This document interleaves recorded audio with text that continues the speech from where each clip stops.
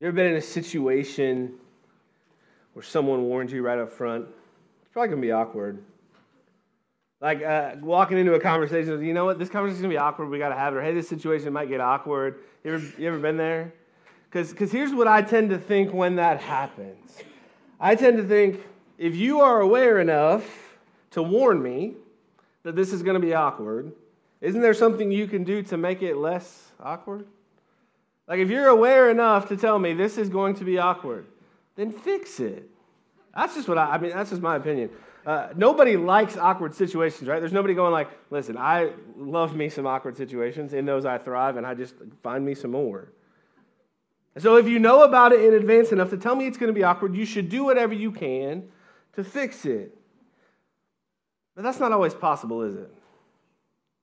And I say all that to tell you this. We're going to talk about sin today, and it's probably going to be awkward. And the only way I could fix that for us would be to avoid the topic altogether. But there's this passage in the book of Matthew, part of a greater teaching of Jesus we call the Sermon on the Mount, that I want us to study today that requires some serious upstairs thinking to live out. If you weren't able to be with us last Sunday, we began this series called Upstairs Thinking, and the idea behind it is that there are some things that Jesus called his followers to, called the crowds that gathered wherever he went to, and calls us to, that are counter to what our culture says, are counter to our human nature, or both. And in order to live out these commands and callings of Jesus, it takes a change in our thinking. It takes a change in our perspective. We have to change the way we view life. From downstairs thinking of this world to the upstairs thinking of God. And so if you missed last week, I'd encourage you to go back and watch on Facebook or listen or watch on our website. You can always go back and do that if you want to catch up. Last week we talked about loving even when it makes no sense, but today we're going to talk about sin. Now, sin by definition is an offense against religious or moral law, or a transgression of the law of God. And those are good dictionary definitions. As kids, we're taught sin is when you do something wrong. Again, that's not terrible. That's not a bad definition. But I would clarify it this way for our purposes today and make sure we understand that sin is the thing that separates us from God. In the beginning, when God created everything, when God created Adam and Eve, in the book of Genesis, we read that God walked in the garden with Adam and Eve. That there was no separation between God and man. And that was the way it was supposed to be. That was the way God intended it. It sounds amazing.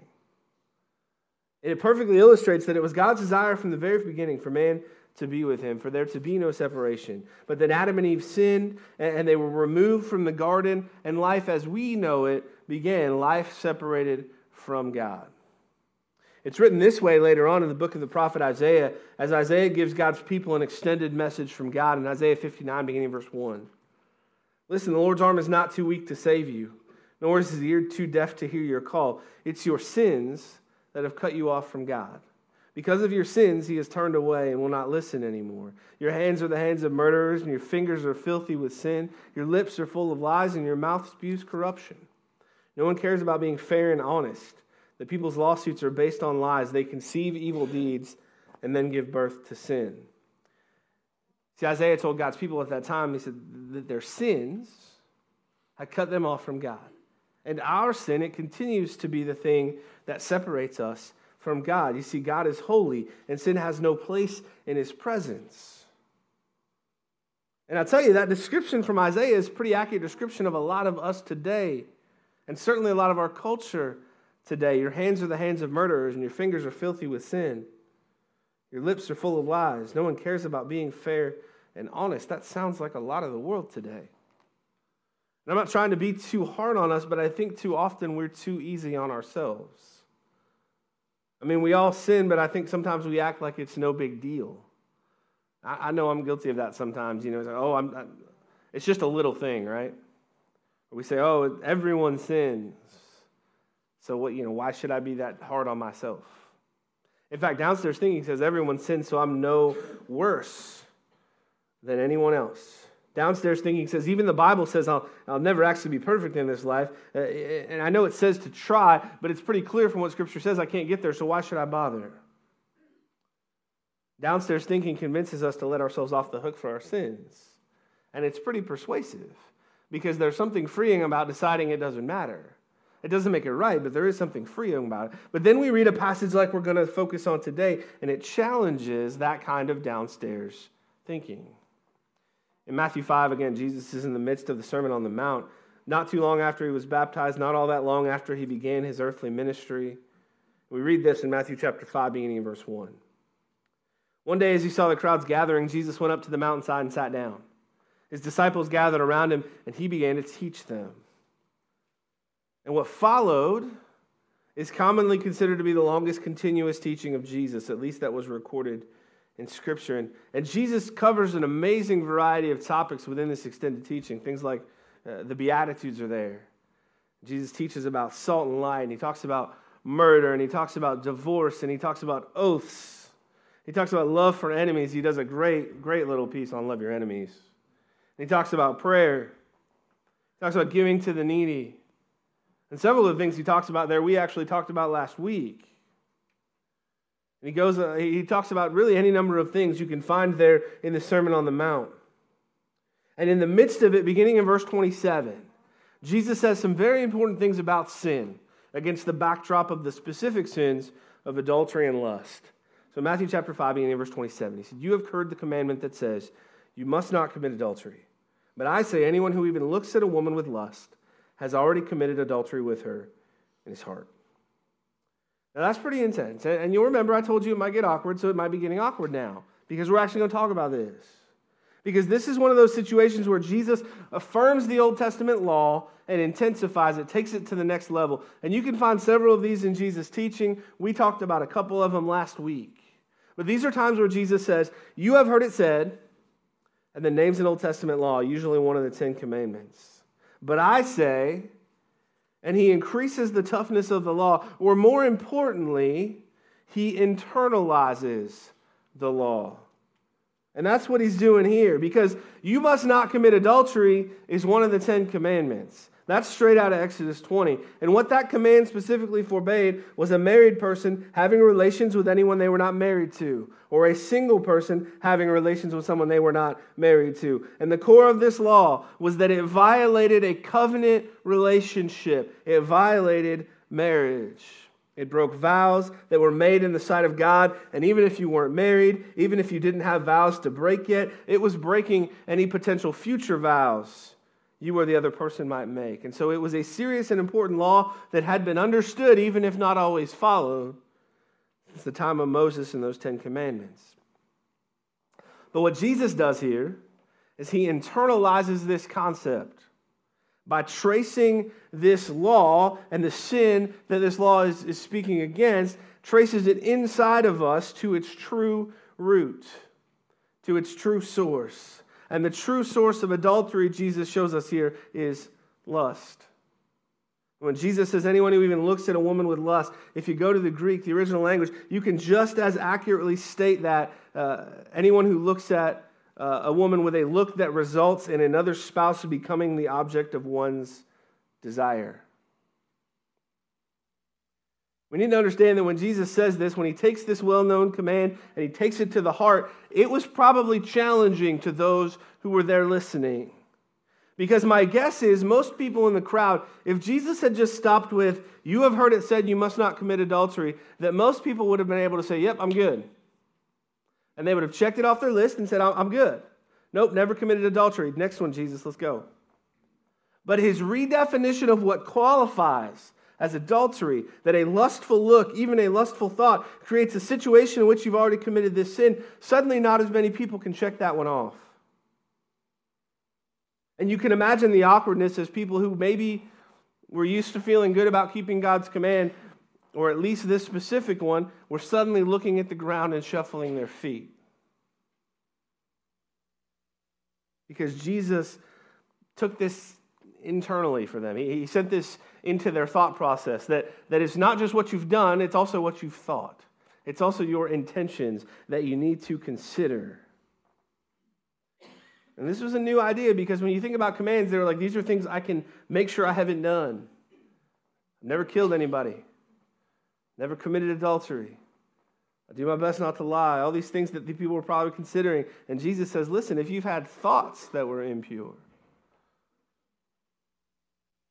Peter uses some of the same terminology to describe adultery, excuse me, in 2 Peter when he's describing false teachers. And he gives new and clear phrasing to what Jesus said here in 2:14 here.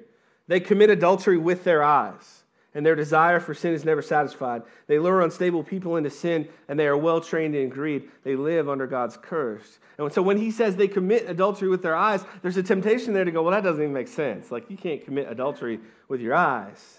And then you think about it in light of what Jesus had said, and you go, you know what, that's actually about perfect when it comes to phrasing that in a way to understand.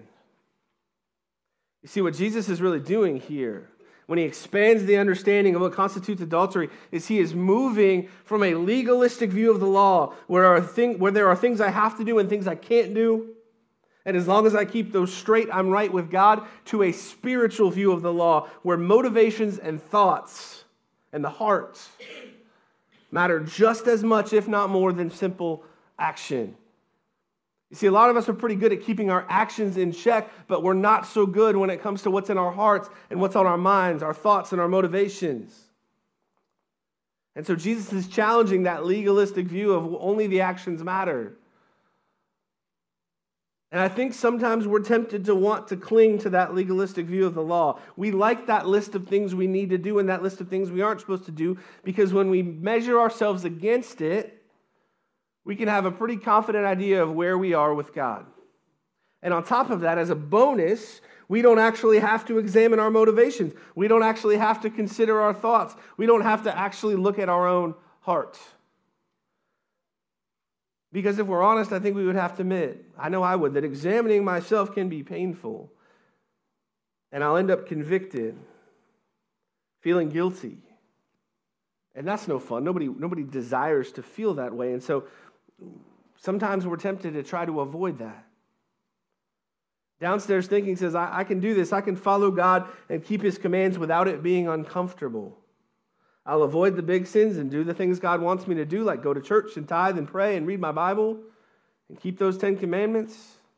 Downstairs thinking says that's very possible. Downstairs thinking says you can have it all. You can do whatever you need to do. Upstairs thinking says if I truly want to follow God, it's going to be uncomfortable sometimes.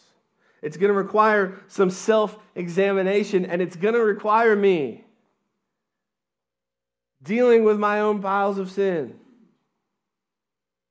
I'm going to have to actually pay attention to what's going on in my heart and in my mind. And I'm going to have to realize and admit that I've got some sins. And not just the obvious ones that people can see. I'm not just going to have to deal with the public ones. And I'm not just going to have to deal with my sins, but also the motivation behind them, ultimately dealing with what's going on in my heart and mind. You see, when Jesus said it's not just about not committing adultery, it's about avoiding lustful thoughts, he changes the emphasis.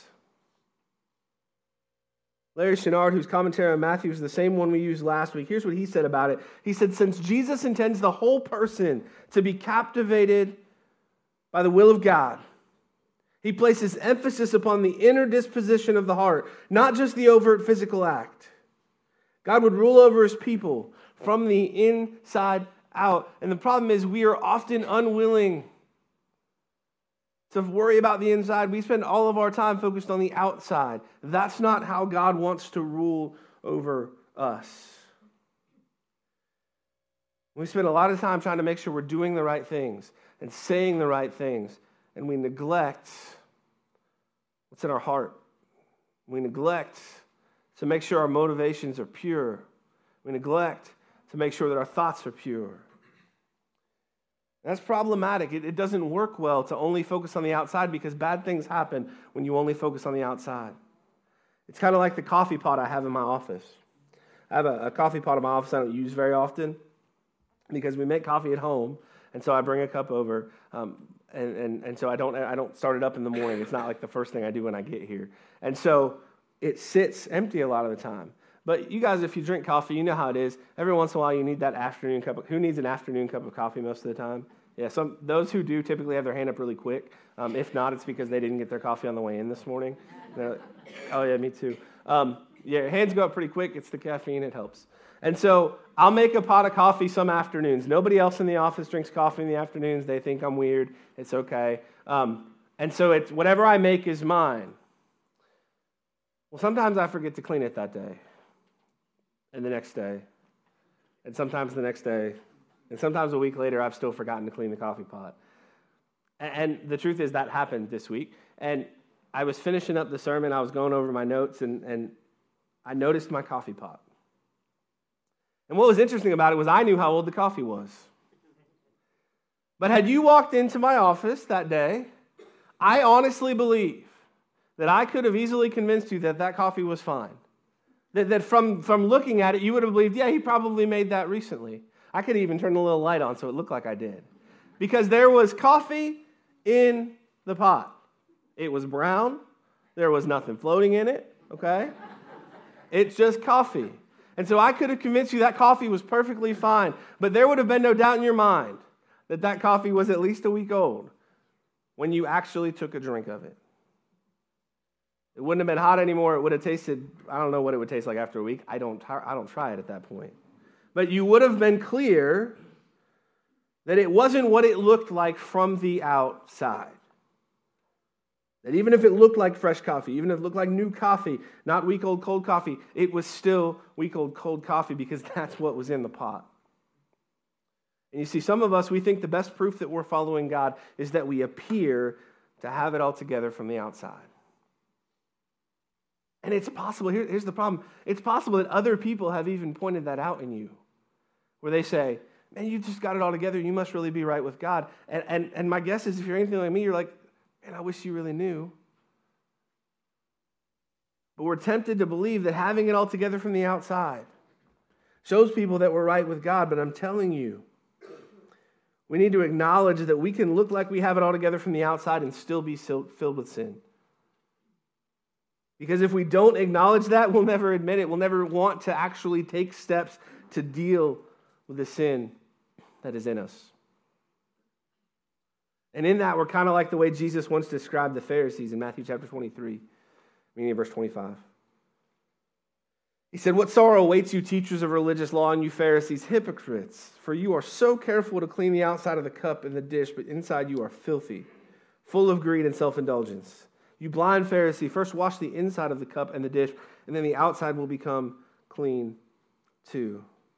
He's pointing out how right they could look on the outside and how full of their sin they could still be on the inside. This is something the Pharisees never wanted to deal with, the inside in their own lives. And a lot of the time, we're the same way. And yet, listen to what Jesus says there. He says, first wash the inside of the cup and the dish, and then the outside will become clean too. That completely fits with what Jesus said in this passage that we're studying. Because he said, look at your motivations, look at the heart, look at the thoughts. The truth is, if we could clean those up, we wouldn't have to worry about what comes out on the outside because it would follow suit. And yet we're often unwilling to do so. But there's a second half to this passage I wanted us to look at today. And in that, Jesus points out that we absolutely have to deal with our sin, with our motivations, with our thoughts, with our heart. He points it out in a staggering way, a way that probably shakes us a little bit when we first read it in the verses that immediately follow his statement on adultery and lust. Here's what he said in verse 29 and 30. "So if your eye, even your good eye, causes you to lust, gouge it out and throw it away. It is better for you to lose one part of your body than for your whole body to be thrown into hell. And if your hand, even your stronger hand, causes you to sin, cut it off and throw it away. It is better for you to lose one part of your body than for your whole body to be thrown into hell." Now, you want to talk about things getting awkward.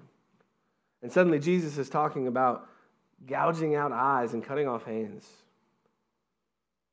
We tend to read that and go, well, clearly that's not what Jesus meant. And I'd say we're right to assume that. But if we assume that and just move on, we're missing something very important. You see, I don't really think that Jesus is advocating for self-mutilation here. But he is making an important point about dealing with our sin. That we should deal as drastically as necessary with the sin in our lives. That sin is nothing to mess around with. That we should not be comfortable in our sin. That we should not be willing to accept our sin, and that if there's something we need to do that would help us to deal with our sin or help us to eliminate it, we need to do it.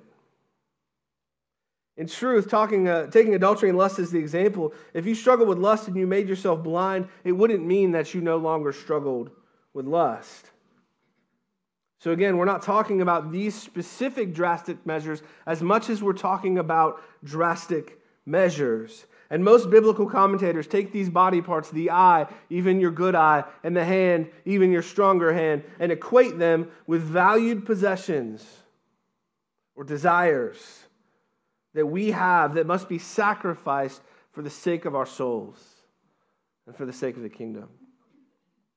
And when Jesus said it is better for you to lose one part of your body than for your whole body to be thrown into hell, I want us to consider it this way. It is better for you to lose something of earthly or human importance than for you to end up in hell. And I think that is really what this comes down to, that there are so many things of this life that we view as valuable, that we don't see as threats to our ability to follow Jesus, that we don't see as potentially even offensive to God, that we don't see as things that help us sin or cause us to sin. We try really hard to have it all in this life and let that coexist with our faith. And there are parts of it that work just fine. There are a lot of good things you can have in this life that can absolutely coexist with your faith, but there are things in this life that simply cannot. That simply cannot coexist with truly seeking to follow God. There end up being things we have to be willing to give up in order to truly follow God and seek His righteousness. And it can be confusing to know what those things are, because I'm going to say something out loud that really needs to be said so we can process it today. A lot of sin is fun. Like, I'll admit that from a human earthly perspective. If you're thinking in a downstairs thinking sort of way, a lot of sin is fun. A lot of the things that we would identify as sinful behaviors from an earthly perspective, they're fun. And so that creates a problem for us because we're never sure what's actually okay and what's not. And I've heard personal testimonies that illustrate this fact perfectly. And I know the people sharing their testimony didn't mean to come across this way. But maybe you've heard one of these before where someone's sharing about how God came into their life and changed them. And so they start by talking about their life before God. And whether it was partying or sex or drugs or alcohol or greed or whatever it was that were the biggest struggle for them, in a lot of ways, they have trouble describing that without it sounding like they were having a lot of fun and then they met Jesus. And now they don't get to have fun anymore. That's the way it comes across sometimes. When we tell people how we came to know Jesus, man, I had all this fun and I did all these things and I was crazy and I shouldn't have been doing those things, but we can't help but make it sound like it was fun. I thought it was what I was supposed to be doing. And then I met Jesus and now I sit at church on Sunday mornings. And that's not what they mean. They don't mean that God takes away all your fun, but sometimes that's the way it comes across. It's also why we as believers sometimes feel like we have to convince people that Christians can still have fun. Because we have this chip on our shoulder that, like, we had to stop doing the fun things to follow God. But it's because there are things of this world that are fun or feel good or even that give pleasure. It doesn't mean that those things are okay, because some of them are sinful. And no matter how fun they are, no matter how good they feel, no matter how much pleasure or success or popularity or status they may give us, we have to end up asking the question, are those things worth our soul? And no matter how harmless they may seem or how many other people are engaged in the same things, they aren't worth your soul. See, that's what I truly hear Jesus teaching here. Consider the things of this world. If they lead to sin, are they worth the cost of your soul? Consider the things of this world. If they lead to sin, are they worth the cost of your soul? And the truth is, this becomes a difficult question because when we say consider the things of this world, I mean consider everything. Even things that on the surface seem good. Consider the job offer you got this week. Is it possible that in that new job, you're going to be asked to do things you're not comfortable doing because they don't line up with your faith? Consider the things of this world. If they lead to sin, are they worth the cost of your soul? Consider a new relationship, even a new friendship. Is it the right time for you to align yourself with that person?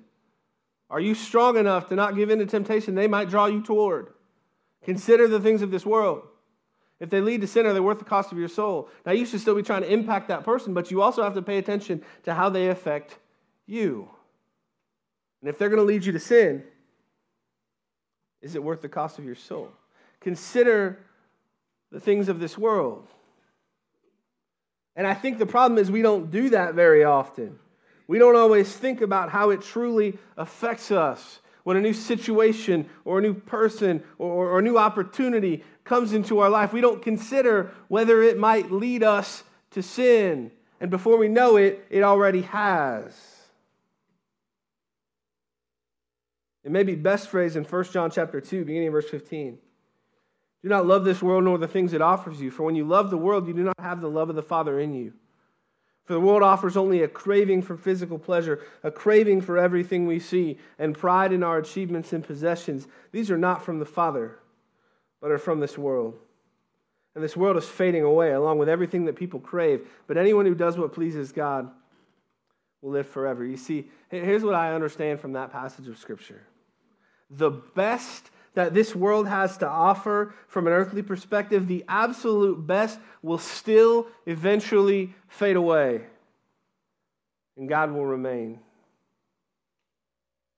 And upstairs thinking means we see that. It means we take action, forsaking even the best of what this world has to offer from that earthly perspective. If that's what it takes to remain true to God, if that's what it takes to remove the sin from our lives, if that's what it takes to truly follow Jesus, there is nothing of this world that is worth the cost of our soul. Nothing. Even the best of what you have, even the best of your life, it's still part of this temporary life. And God is eternal. So I don't know what you need to remove. I don't know. And I'm not going to ask you. But my guess is you do know what you need to remove. You do know what needs to change. Because I know what I need to remove. I know what I need to change. Typically, we're not unaware of our sin. I think we need to admit that. Typically, we're not unaware of it. Typically, we're just unwilling to acknowledge our sin and therefore unwilling to act to remove it, to take steps to remove things from our lives that draw us towards those sins that we struggle with.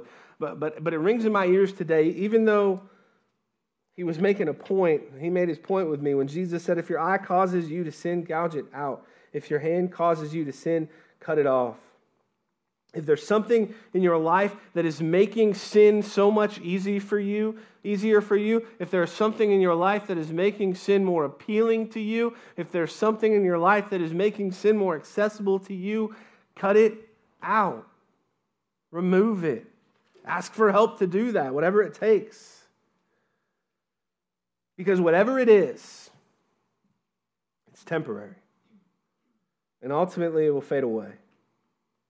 It's not worth sacrificing your relationship with God. It's not worth the cost of your soul. Now, there's a question that naturally comes up here, and I want to close with this. We just got done with Easter 2 weeks ago. And we talk about what Jesus did for us through the cross. He died for us. He took the punishment for our sins. He paid our debt. And if that's the case, if my sins are already taken care of, why does this matter? Because there are people, honestly, that believe, listen, if I accept Jesus as my Savior, I can do whatever I want for the rest of my life and I'm secure. Because Jesus already took care of it. Now the truth is, Jesus did take care of it. But I can't help but think about all the interactions Jesus had with people where he'd heal them and he'd speak to them and he'd end up saying, son, your sins are forgiven. Or daughter, your sins are forgiven. What did he almost always, if not always, say after that? And see, you know that because you said it. Go and sin no more. But some of us really struggle to follow that. We say, I know my sins are forgiven. But then we go on sinning. We believe that what Jesus did on the cross truly paid the debt for our sin. But we go on sinning. See, we are called to live differently than we did before we knew Jesus. To know that your sins have been forgiven, but to still live like you know sin's not a good thing, it takes upstairs thinking. To hold to that. To examine yourself, to live that way.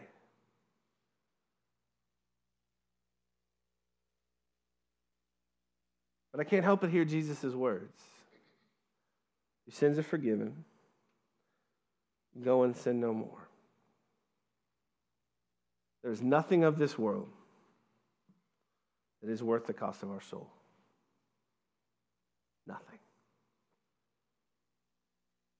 And so if there's something that might be costing us that, if there's something that's that much in the way, let's clear it out. Let's pray.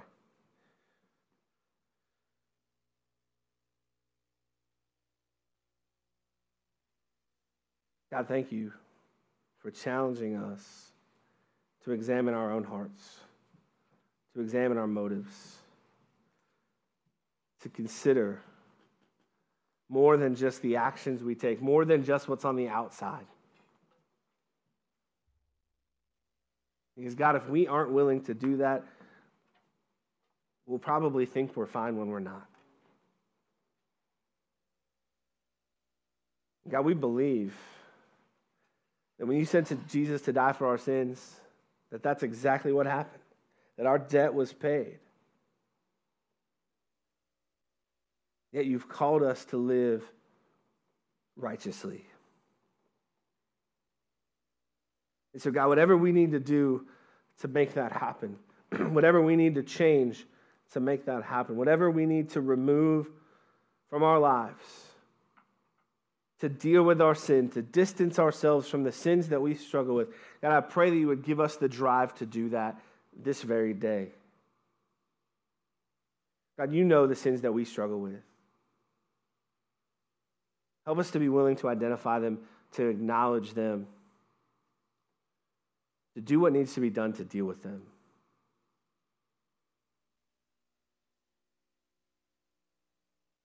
God, help us to realize that when we act like this is no big deal, we're wrong.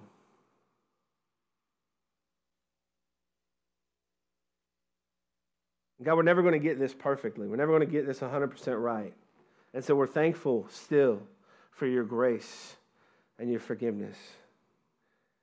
And yet I pray that each and every day we're striving more and more to live like Jesus, who did walk this earth without sin, who showed us what righteousness looks like, who gave us a path to follow. And I pray that we'd follow him with all our hearts and cast everything else aside. In Jesus' name I pray. Amen.